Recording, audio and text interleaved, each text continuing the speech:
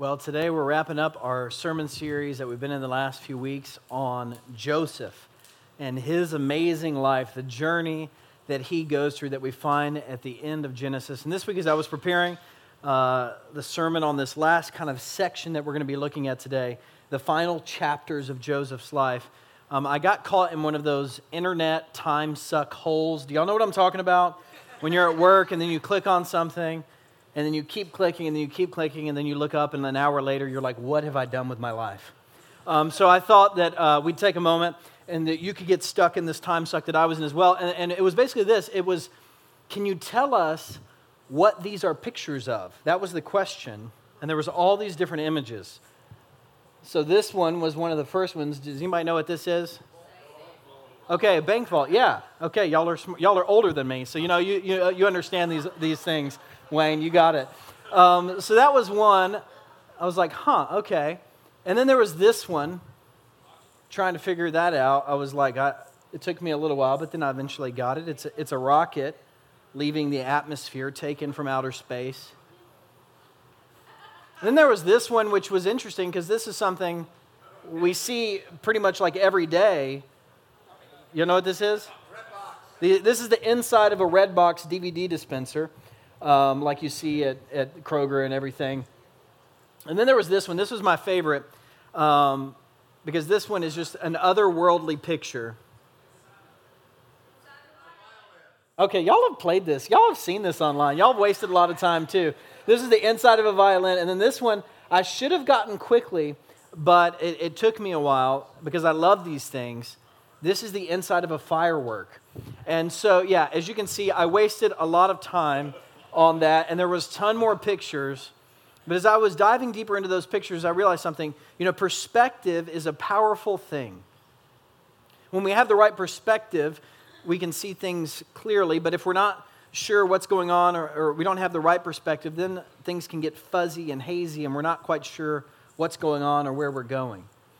And so as I was looking at all this, I was realizing, okay, perspective is pretty powerful. And then as I continued studying in Joseph's story and I got to the end of it, I realized, you know what, perspective is a powerful thing in this story as well. Because at the end of this story, as it all wraps up, we find Joseph having one perspective on his life story and his brothers taking another perspective on his story. And it makes a huge difference and how they interpret what's happened in their lives and how they've responded to it. And so we've basically each week been looking at the different moments and the different scenes in Joseph's life. And if you were to summarize them, you could summarize it like this with just a bullet point of facts of different things that happened in his life. And when Joseph's brothers, who were very jealous of him, we learned the first week, when Joseph's brothers looked at how Joseph's life had ended up, they actually looked at all this and they said, this is kind of the story of a tragedy. This is a story of sin, of brokenness, of missed opportunities, of missed years, because they saw, look, our sin, we sold him into slavery, and then he was a slave, and then he was in prison for many years. Our father wept and grieved for so long, and yes, even in the end, when we were reunited with him, they thought, he's just doing that because he wants to please our father. They looked at everything and they thought, wow, what could have been? And they looked back and they kind of mourned Joseph's story in his life and where things had taken him. But Joseph, as he looked back on his life, he actually looked back and interpreted things very differently. He didn't see a mess and a story of sin and brokenness. He actually saw a story where God was at work every single step of the way. And we see these two different perspectives kind of coming to light as we wrap it up in Genesis chapters 46 through 50. And we're just going to look at some stuff in chapter 50 today. But in these final chapters, we find, as we looked at last week, Joseph and his brothers and his father, they're all reunited. There's forgiveness there. There's reconciliation. The family comes together. Pharaoh is so excited for them. He gives them a huge piece of land for them and all the people, all their descendants and family members and others to come and to rest and to farm and to raise animals. And then we learn that their father, Jacob, he dies. And they have a huge state funeral for him. They pull out all the stops, and then he wants to be buried in a cave in the land of Canaan with Abraham and Isaac and their wives. So they bury him. And then in Genesis chapter 50, verse 15, we pick up here.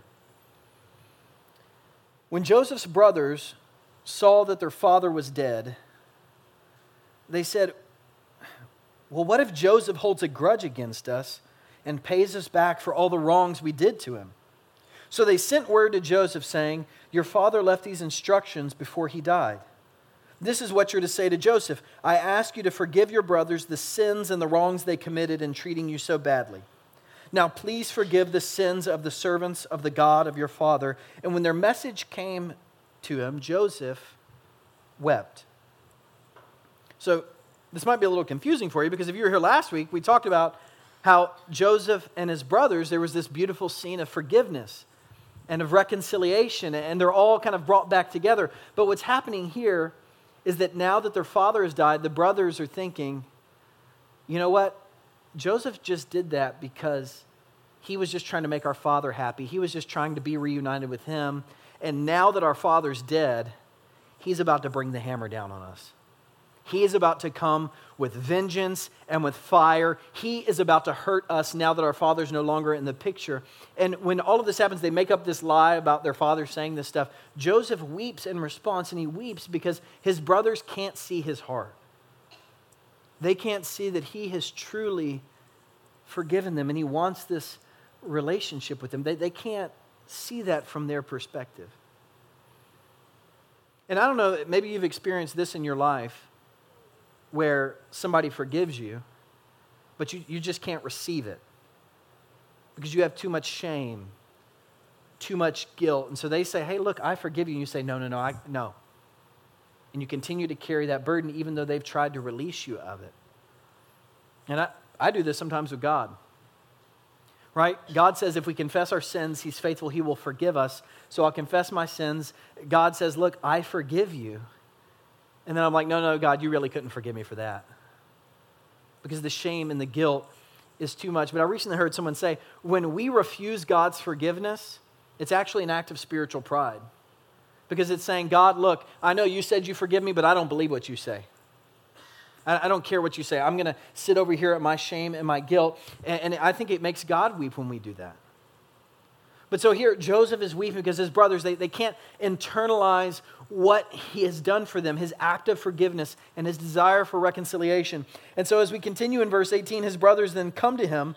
They throw themselves down before him and they say, look, we're your slaves. We'll do whatever. But Joseph said to them, don't be afraid. Am I in the place of God?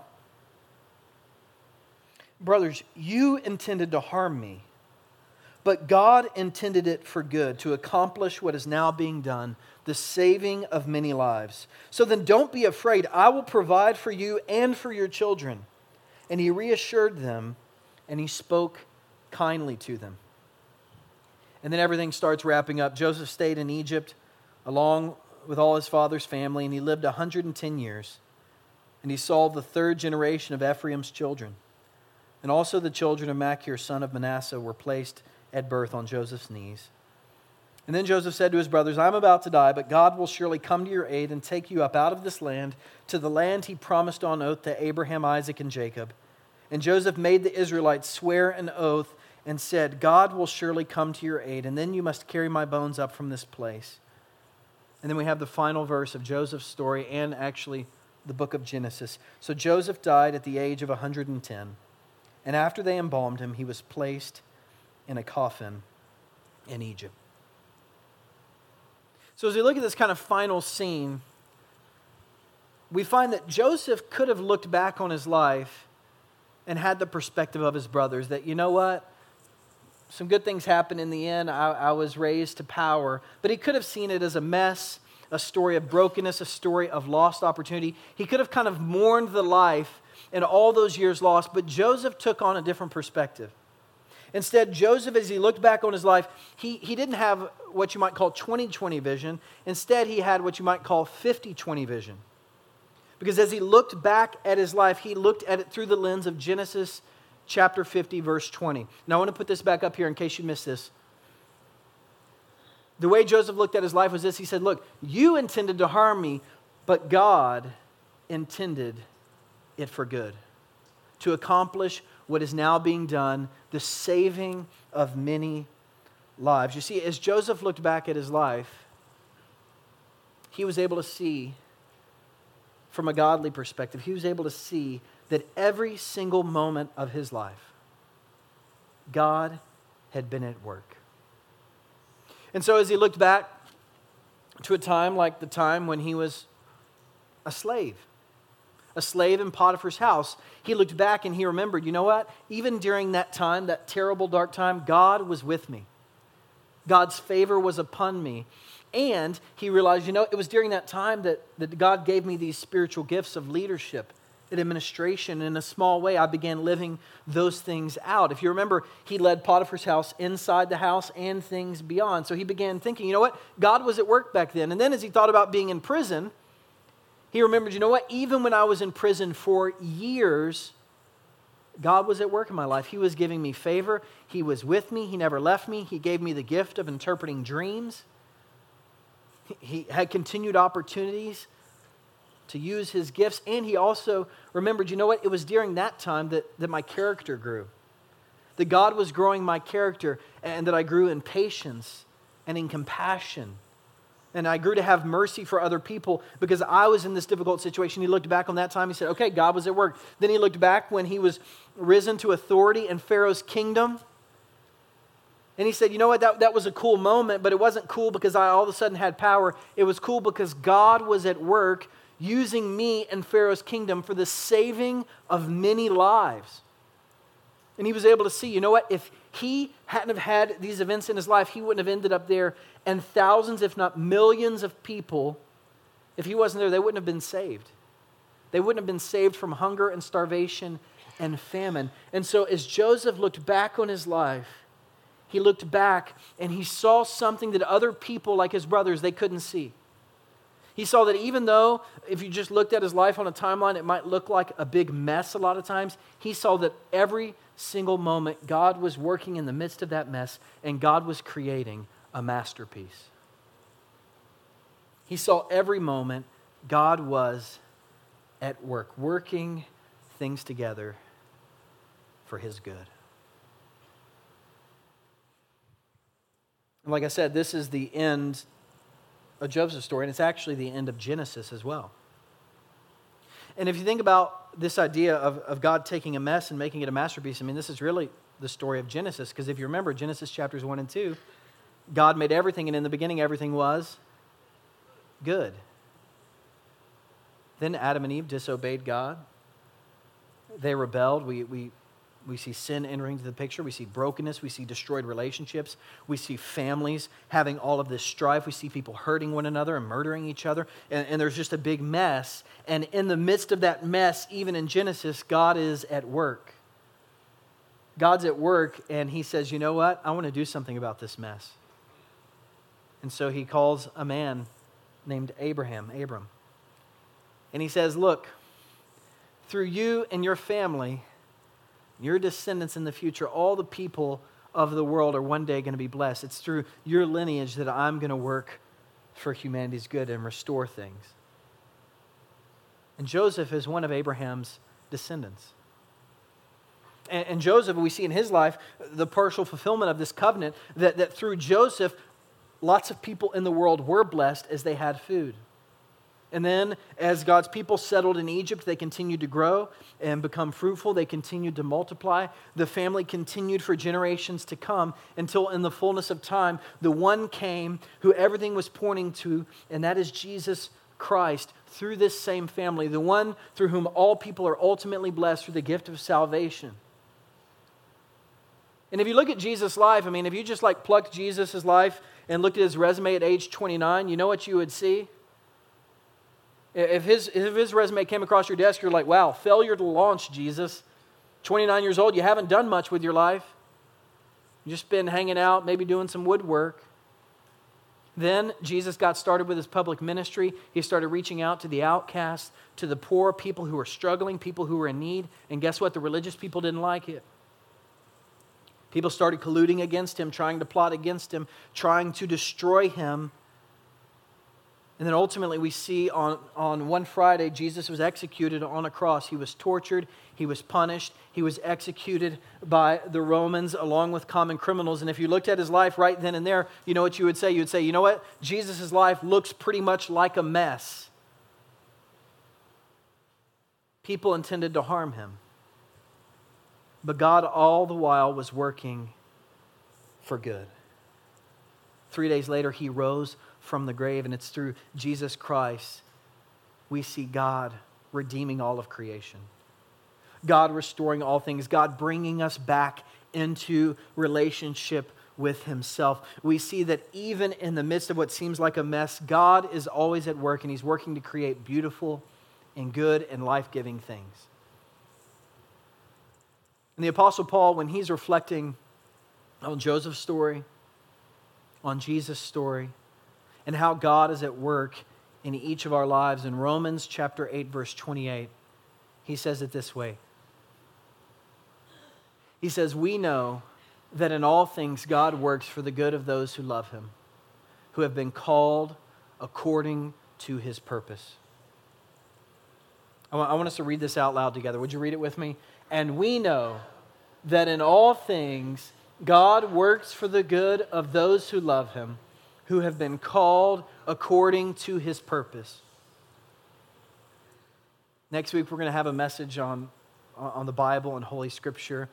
And I'll just tell you this. If you don't have any scriptures memorized, put this one to memory. This is an important one. And when we look at what Paul's saying here, man, I want you to notice what he's not saying. I mean, he's not saying everything that happens in your life is good. Because everything that happens in your life, look, we could just go around the room right now. It's not good. Not all of it is God's goodwill for your life. The pain, the suffering, the sin, the brokenness, the tragedies. He's not saying here that everything that happens in your life is good. He's saying that in all things God works for the good. And notice here who the main actor of this sentence is. It's not us. A lot of times we try to put our lives back together. We feel like it's broken, there's broken pieces, and we try to mend it and tape it, but it doesn't last. Notice who the main person is here. It's God. Paul says, God is working all things together for your good. It's God at work. He is the one doing this here. And what Paul is saying here is that when we love God and we surrender our lives to him, that we can trust that God is faithful, that our God is a redeeming God, and our God is at work in our lives, redeeming all things, working them together for our good, even those things that aren't good. God is using those, and he's able to redeem even those things. One way to think about this is through an analogy of baking. Anybody in here like to bake? This explains why I don't get many treats, you know? This explains it. Not many bakers. Not many bakers. No, just kidding. It is Pastor Appreciation Month. That's okay. I like to bake. I like to bake because when I bake, I get to lick the spoon. I get to eat the extra batter.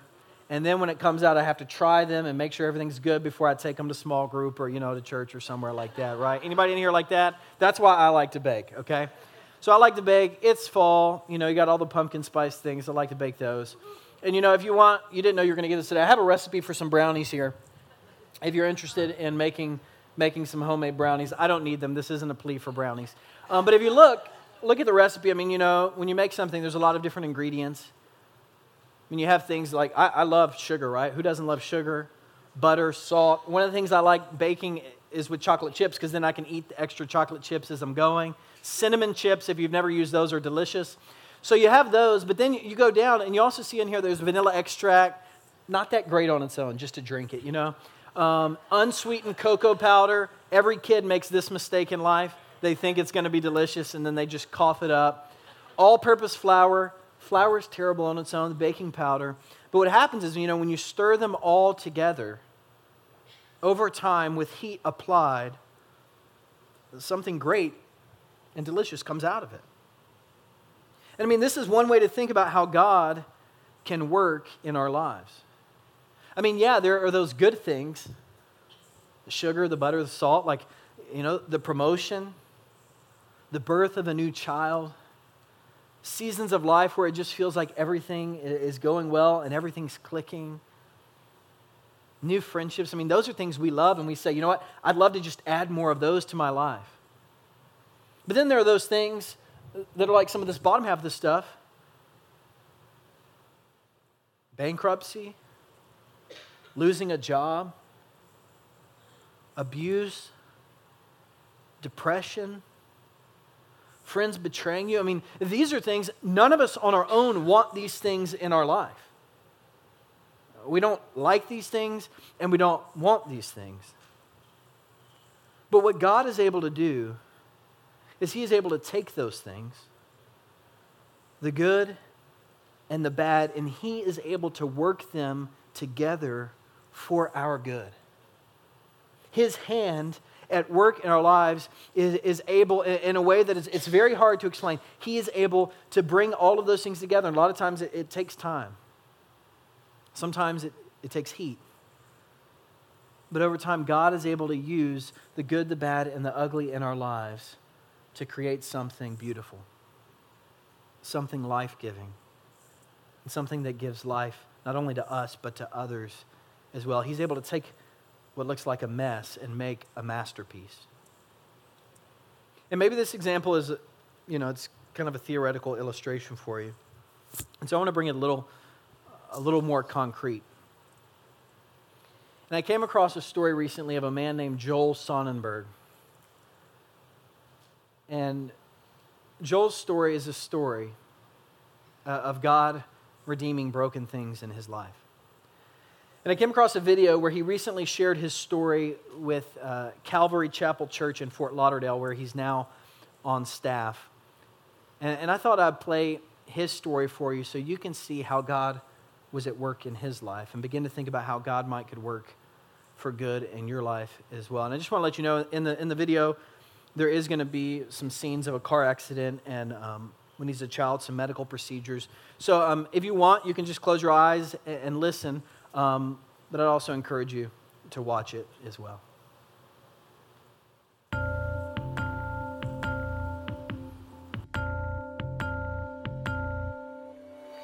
I was burned in a car accident when I was 22 months old. My family was on the first vacation we'd ever been on as a family. And we were stopped at a toll booth, and a truck, a huge semi, hit the line of cars that we were in as we were stopped at the toll booth paying our toll. It was about a 7-car accident. I was the worst one injured in the accident. I was burned over 88% of my body, lost all my fingers, lost all but one toe, and doctors gave me a 10% chance at living. Through the power of prayer and the skilled hands of the doctors, God working through the skilled hands of the doctors, after 4.5 months of fighting for my life, I died. No, I didn't die. I lived. I survived, and I was finally released to go home. And usually this is the point in the story where a lot of people breathe a sigh of relief, They went to Disney World, that kind of thing. But really, this is where my real memory picks up. I came home from the hospital, and my life was full of bandages and dressings and pain and physical and emotional pain. My life was full of anger and rage. But my parents really pushed me to get out of my comfort zone. They would put me in a mall when I was very young, and they would tell me to say hi to everybody that passed by and smile. They wanted me as a young child to face head on what will become more of a norm in my life. It wasn't until I received Jesus did I see that as an opportunity. I grew up in a very, very small town in North Carolina called Montreat, North Carolina. It was a really wonderful place. I was able to excel in sports. I was able to excel in school. I went to seminary. I became an itinerant speaker around the world, literally. I wrote a book, traveled everywhere. And one of the places that I traveled was here to Calvary Chapel in Fort Lauderdale. I met up with Pastor Bob. God took over in our meeting, and one thing led to another, and there was a opportunity for me to come down here. So it was a natural fit that I started working with King's Kids, people with special needs. We've grown to probably 200 families, about 60 of which come on a week-to-week basis. We teach them God's word. You know, God's word says it never returns void. So it doesn't say, oh yeah, and it returns void with kids with special needs. No, it says it never returns void. So our job is to keep the kids safe and to teach them God's word in a loving environment. Just being here has opened doors that we may not have necessarily looked at. It's been really a blessing for our family.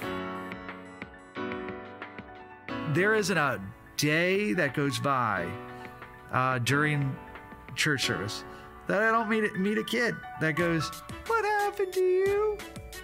And I go, "I was burned in a car accident with a lot of fire and God saved me." How cool is that?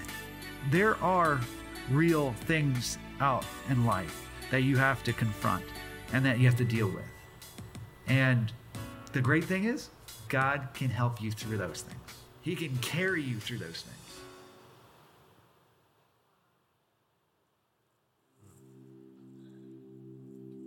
So you think about Joel going around communities and speaking and even just going to worship. A lot of people, when they see him, they take one perspective and look at his life one way. And kind of say, wow, what a tragic story of life. But Joel actually, he takes a different perspective.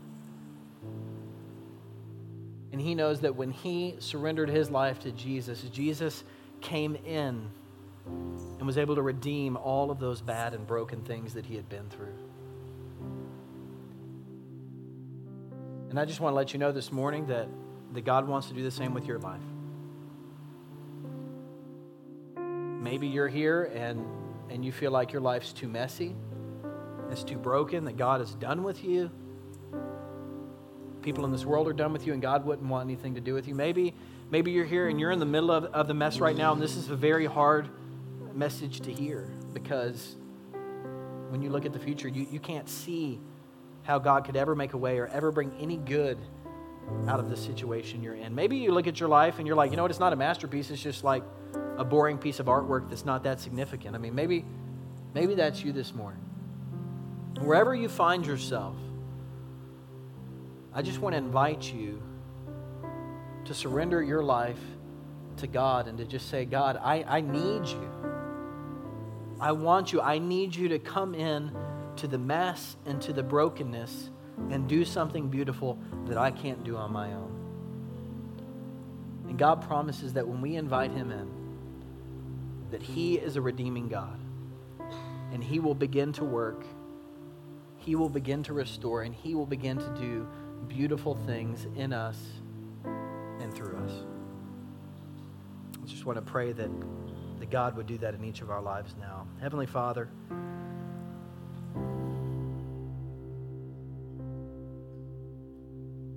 we're here for you today. Some of us are here exploring faith in Jesus. Some of us are here who've been walking with you a long time. God, some of us are here and we have a lot of doubts and we're unsure about things. But God, wherever we are in life right now, we just want to say, our lives are yours. You created us. You've redeemed us. And we believe that you want to continue to be at work in our lives even now. So God, we offer you up the terrible things that have happened to us, the terrible things that we've done to other people. God, the pits that we might find ourselves in. God, maybe the mountaintop experiences that we're on right now, God, we give it all to you. We give you our past, we give you our present, and we give you our future. And we ask that you would enter in, and that you would begin your redeeming work inside of each of us. And you would help us, like Joel, to be light, to be beauty, and to give life to others in this world. And it's in Jesus' name we pray. Amen.